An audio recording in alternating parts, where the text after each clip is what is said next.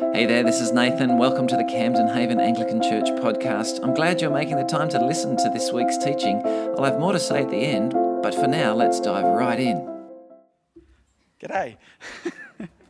My name's Travis. I haven't met you before, and it's great to be here thinking about this question, is God good for my carbon footprint? I thought I was going to catch my breath for a sec. That's all right.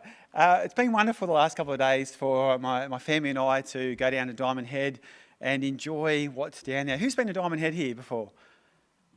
Yeah, well, there's a whole bunch that still need to get down there. It is amazing. It is so beautiful. There's all these rock formations. There's the wildlife there is phenomenal. Just these little noisy miners and finches and that flying around, enjoying the plant life down there. The stars at night, camera never really does justice, does it, to the vastness of the sky when you see it. It's just amazing. And then you've got things like the sunrise. This was the sunrise yesterday morning. You think, man, that is just spectacular, amazing. And then you get the sunset as well. This is cruising down the beach with the crazy crew. And such a beautiful, beautiful place to be. Now, there's something actually behind us there, not the sunrise. Between the sunrise and my family is... well, there's the beach but there's all these marks on there. Can you notice that? There's these tyre marks, and there's actually, you can't quite get the detail there, but there is literally hundreds and hundreds of footprints along that beach. Some of them are small, some of them are big. Sometimes it looks like there's one person, sometimes it looks like there was a couple, sometimes a whole mob walking down the beach there. They actually wreck and mark and distort the natural landscape of the beach. All these footprints, not just a little bit of them, but the hundreds of metres, there's these footprints wrecking the natural order of the sand there. But you know what I've never ever seen when I've gone to a beach? Not at Diamond Head, not in town here at North Haven, not anywhere around the coast of Australia that I've seen. I wonder if you've ever seen a sign that said, please don't walk on the sand and make footprints? Have you, anyone? No, why is it that when we mark something like the sand and distort what it was like naturally, we don't care about that? Well, it's because the tide just comes in and washes it away, doesn't it? It's like we're never there. It just resets everything. It'll be gone. That's why we aren't worried about things like sand footprints. But there is this other footprint that people are worried about, isn't it? There's been protests all around the world seeming to grow in fervour, particularly amongst the younger generation, about, well, not sand footprints, but a carbon footprint. People seem worried about our carbon footprint. And why? Why would people be worried about that? Well, for those, if you're thinking, what is the carbon footprint anyway? I hear it being thrown around, but what's to go with that? In shorthand, or basically in slang, it means, do you care about the environment? If you care about a small carbon footprint or a light one, it means that you want to tread softly. You don't want to have too much carbon produced. You care for the environment. If you don't care about your carbon footprint, or you think it should be large, well, you seem to not care about the environment. Carbon footprint's kind of that little phrase which talks about what's your response to the environment. For those who want to be something a bit more technical, it's an environmental indicator that it represents the amount of greenhouse gases expressed as CO2 equivalents that are emitted directly or indirectly as a result of a specific activity, not limited to eating kidney beans.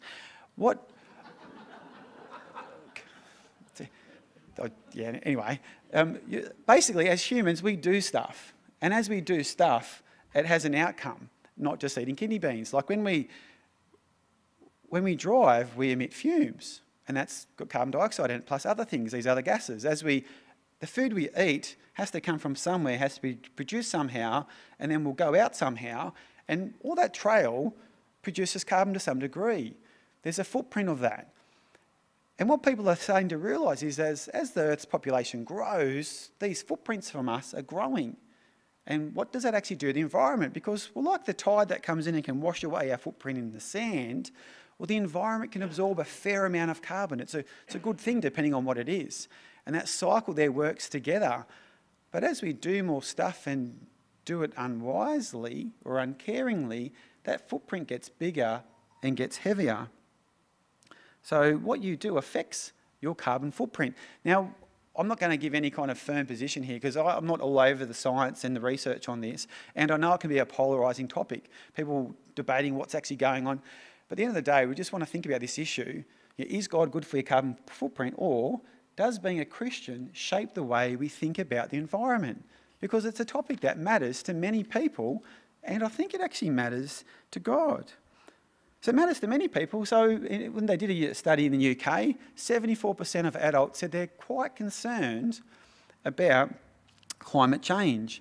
And even in America, who are traditionally fairly conservative when it comes to these kind of topics, 59% they would love to see their carbon footprint neutral.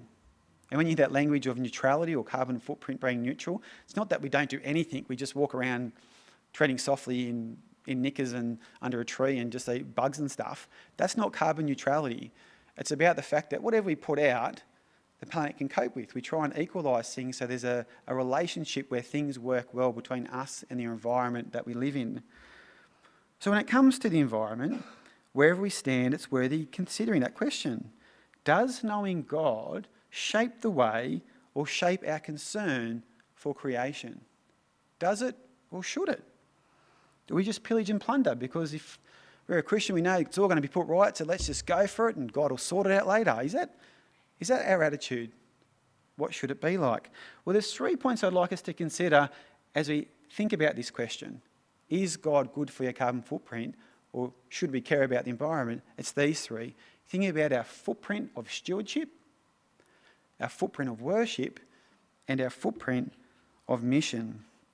So as we think about the footprint of stewardship, see, right at the start of the Bible, if you were to crack open your Bible and go to Genesis 1, the reader is engaged with this rich and beautiful declaration of what the world is and who it's made by. In the beginning, God created the heavens and the earth, and then it rolls through the days of creation, and God said his word is powerful.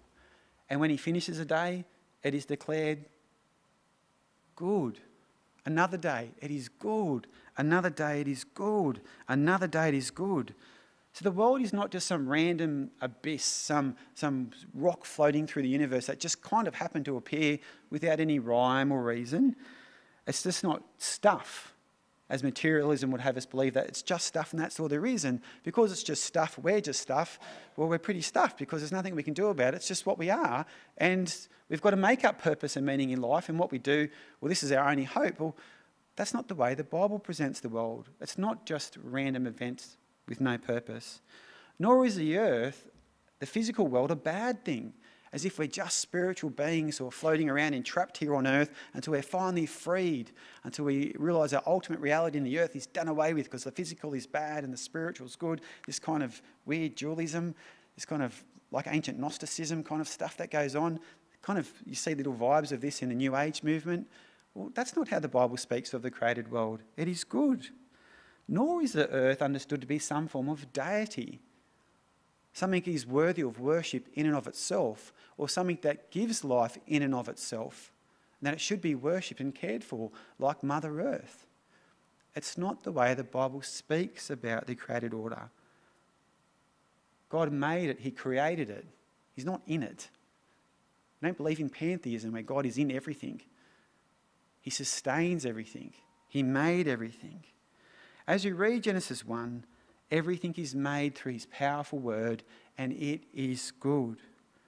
Yet as he comes to the 6th day, he gives humanity a very unique and special role as part of that creation.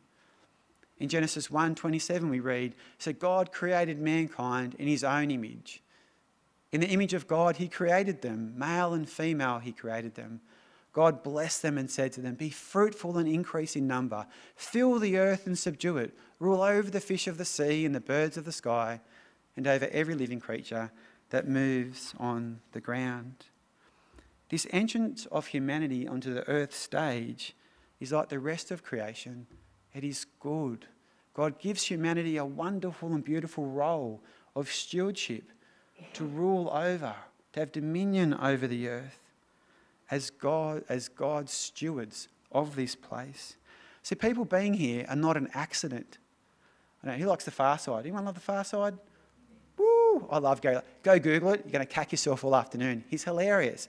But I remember seeing this one years ago, this comic, like, humans aren't like God made the world and said it's good, and on day 6 he dropped the human jar and went, oh, what are we going to do with them? Now they're here. No, it was always God's plan and purpose to give humanity the role of being the stewards of his creation. But what does being his image bearers, ruling over, subduing the earth, really look like? See, our ruling is not an absolute right. It is a God-given responsibility to reflect his godly provision and care for the world that he has made. And we see it kind of fleshed out in Genesis 2:15, where it says, the Lord God took the man, he put him in the garden of Eden to work it and to care for it. Work is good. Tending to the garden and the created order there is good. Humanity is to subdue and fill the earth, echoing that kind of pattern, care and concern. That's the kind of stewardship God has given to humanity, to keep order, to be productive, to use the skill and wisdom he has given to us to care for it. So our ruling over is not a selfish rule. It's not about being a despot or a tyrant or a dictator. Ruling the world is about being a servant, serving God, because it's his world, and serving the world by keeping it and taking care of it. And we see this intended purpose all the way through Scripture. In Proverbs 12:18, it says, 27:18, it says, whoever tends a fig tree will eat its fruit. Did you hear the beautiful language coming through Psalm 104 there? God provides the rain that flows through the mountains, that waters the crops, that who enjoys them? We enjoy them. We enjoy the wine that the grapevine produces. The animals enjoy the fodder that's made for them. We care and subdue and rule over the earth as God provides the space for us to do that. So as we think about that question, is God good for our carbon footprint, or should a Christian care about the environment? Right at the front of our thinking, our worldview of what the environment is and our place and our responsibility to it is this, that it's God's, that it's our Heavenly Father's place. He has made this. It is his. Did you see that language in Psalm 104? Speaking of God, the psalmist wrote, he waters the mountains from his upper chambers. The land is satisfied by the fruit of his work. He makes the grass grow for the cattle and plants for people to cultivate. In verse 16, the trees of they're not just trees, the psalmist would say. They're the trees of the Lord. They are well watered. The cedars of Lebanon that he planted. We see Jesus reminding his hearers of just who the created order belongs to when he speaks to them about not being worried. In Matthew 6:26, look at the birds of the air. They don't sow, nor reap, nor store away in barns, and yet your heavenly Father feeds them. As we think about our view of the environment, it's important we first ask ourselves, do I really view it as my Father's good creation that I'm called responsible to care for? Is that the way you view it? When Jesus was asked, what is the greatest commandment? What was his response? To love the Lord your God with all your heart, soul, mind and strength. Do we love our Father in the way that we care for what belongs to him and he has entrusted to us? How is what we do, or our posture towards the care of the environment, a reflection of our stewardship and our love of him? I wonder if it might help to illustrate it a little bit. It was great going to Diamond Head, and we actually entrusted our house to Dylan Chin. Some might be initially concerned about that, but we had confidence. We gave Dylan stewardship over our home. Not just our home, but the created order in our home, the chickens and the dogs. His role was to look after it while we were away. He was the steward of our place, to keep it in order. How would he show his love to us as ones who had entrusted our place and our animals to his care? How would he show that? Well, in a simple way. The house was clean, barely a footprint around. The animals were fed and happy when we got back. They'd been cared for. He'd exercised dominion and rule over our home in a way which showed love for us and care for us and our stuff. I don't think just because it was his duty, I think it was, am I right, because you cared? Thanks, man, good response. Don't know what I was going to do if you went, no. I just want to get away from mum and dad. No, like, that's how he showed love. But what would we have felt like if we got home and he just walked mud through the floor that we'd just cleaned, left his dishes in the sink and thought, that bit of plaster, I'm going to punch some holes in it because I can. They're not here. And the dogs, when they got home, we found out they'd chewed the lounge because he hadn't fed them for days. Like, would we have felt loved and that he'd cared for our stuff if he had done that? No. He left it immaculate. It even had muffins in the oven cooking. Like, how good's that? So, like, there's a plug. If you want a good house here, Dylan knows, I'm not getting paid for this. We felt loved because he'd cared for what belonged to ours. And this caring for the created order, because it belongs to our Father, also is the fulfilment of that second commandment. Second half. The first is love the Lord your God with all your heart, soul, mind and strength. And the second is to love your neighbour as yourself. When we think about our stewardship of the created order, do you actually think through, do I think through, what does this mean for my children and their children? Others are thinking about this, are Christians. Is that not an ultimate expression of loving our neighbour, that the next generation will enjoy what we have enjoyed? How would you feel if it was flipped and the next generation cared for the environment like we care for it? Would you be encouraged and felt loved? Or would it be less than that? When we make decisions about stewardship, we do want to have a gentle, light footprint of God-like stewardship, cultivating, yes, and being productive, yet thoughtful and conscientious. We want to have a smallest possible carbon footprint, or do we want to have a large and heavy one? So when we make decisions about how we consume things, have you and I ever really stopped and just thought through how these decisions reflect God's ownership and his entrusting his creation to us? And I have to admit, I find it really easy to bag out initiative when it comes to environmental stuff. I hate paper straws. Just going to flag it. They just dissolve before I'm halfway through a drink. Drives me nuts. But you know what? I've never died from drinking a paper straw. It's a great initiative when you really think about it. Sure, it needs a bit of work, but I haven't thrown out 50,000 plastic ones in the last few years that will lay there for how many thousands or hundreds of years. These ones have already come and gone. It's easy to bag out initiative, but to actually think, what is this doing? Where's it headed? Is this a good thing? Can it be improved upon? Possibly. More than likely. But it's a good initiative, a good way. Do I think through? I can walk. I don't have to drive. I don't need to burn fuel. It's just not necessary. Am I being lazy or thoughtful? Do I chuck on a jumper rather than cranking the AC and tripling my energy consumption? Sure, my little house is not going to make a big dent when there's China and America and all the rest of the jazz. No, but you're not responsible for them. You are responsible for you. I am responsible for me. Do I make a compost bin rather than just throw it in the red bin so it just fills the land? Do I let it be bound down and chucked into the garden so the worms and the creatures that God has made can enjoy what he's got? Or are all our decisions made and based on less price is best? Easiest is best. Do I treat creatures even with a godly stewardship, letting animals being animals so they can enjoy the created order in the way they've been designed? Or am I happy with creatures shoved in little metal tins so they can mass-produce eggs and meat so I can eat more for less and get fatter easier? Do I actually think through where my stuff comes from? I don't know. Proverbs 12 would say, whoever is righteous has regard for the life of his beast, but the mercy of the wicked is cruel. The Bible speaks about this. Are we listening to it? Is it shaping our worldview of how we live as his people? So we're barely scratching the surface here. And wherever you sit on these debates, and I don't have it covered, but it's just at least think, what is the posture of my heart to the environment and the impact we have upon it? How can we improve what we do?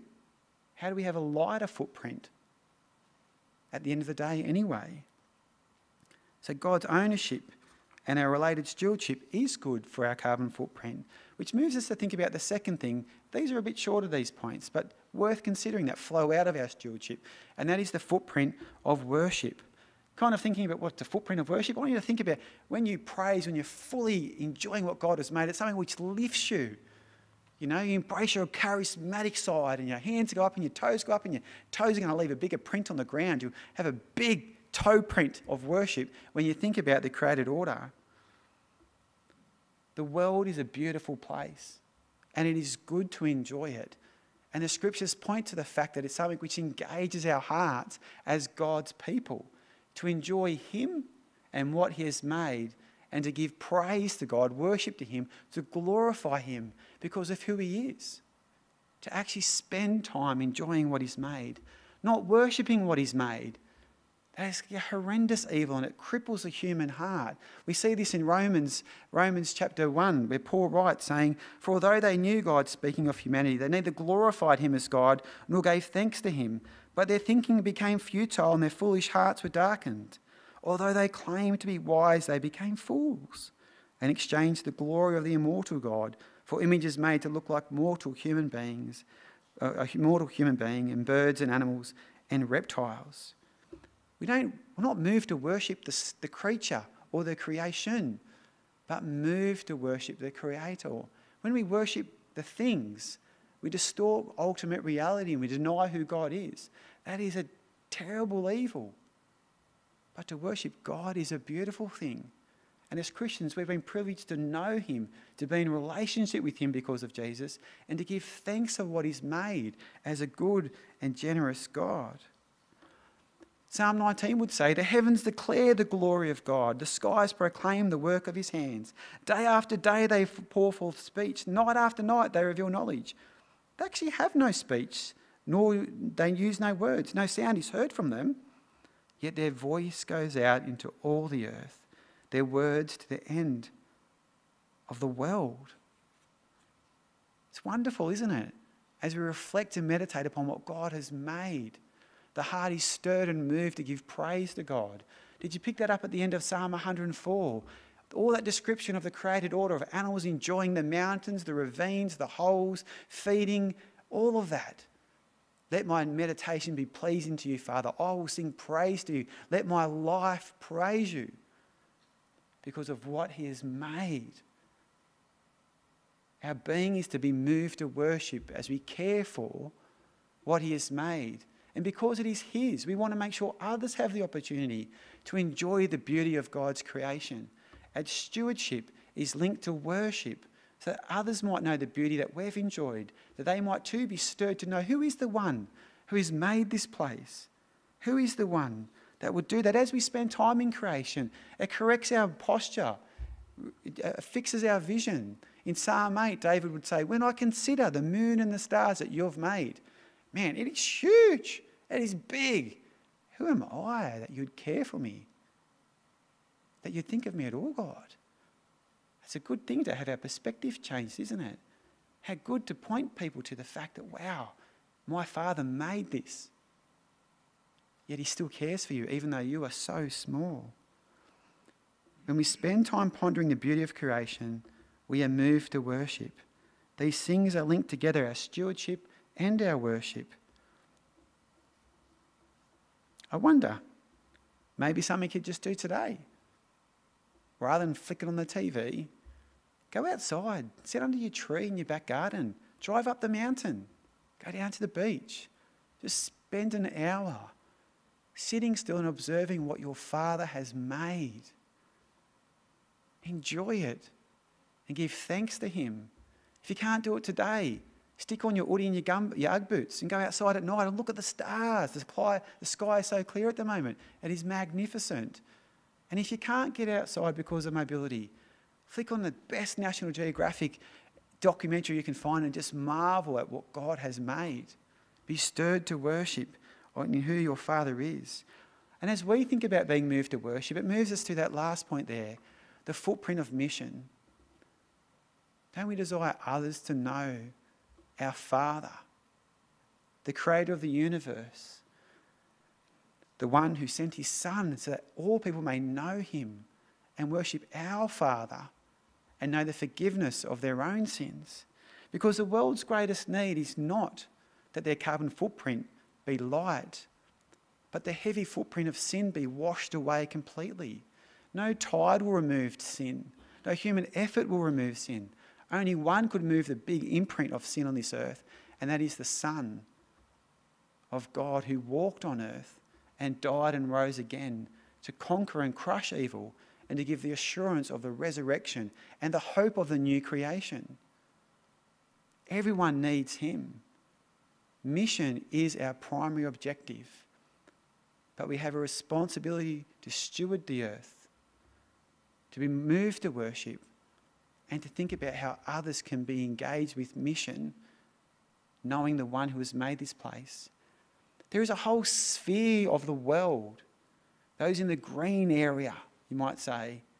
How many people are not engaged because we're so consumed with other things that we never speak to them about the one who made the world? So many people that will worship creation or be consumed with the environment, but yet don't know its maker.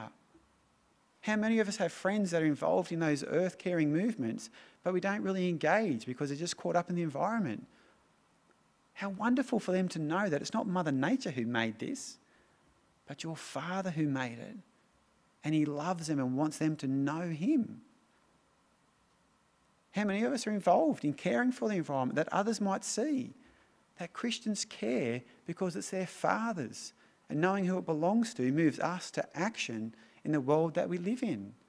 It's a whole bunch of people who seem right on the fringe of Christian mission because they're consumed with the environment. It's like a good thing distorted, isn't it? It's good that people care for the environment. Yet do they know its maker? They can only know its maker through the Son. What about those who are grieved at the brokenness in the world and they grieve with no hope?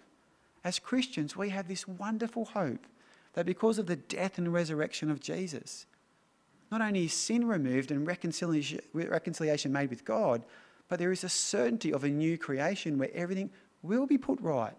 So whilst we both might grieve at the ugliness of human greed and destruction, and it should grieve us, we don't grieve without hope and despair. We actually go, yes, that is ugly. Greed and destruction is terrible. Yet you know what? I'm certain it's going to be put right. Do you know the one who's going to be put right? Are you right with God? Do you know him? There's bridges and opportunity there for us to speak to our friends who are passionate about the environment. Let's link with them that they might know its maker, the one who loves them. So as we walk along with our community, let's think about ways we connect with those who care for the environment. So our mission footprint is the one we want to get bigger. Carbon footprint smaller, yes. Mission footprint bigger. Footprint of worship bigger. Footprint of stewardship light but bigger.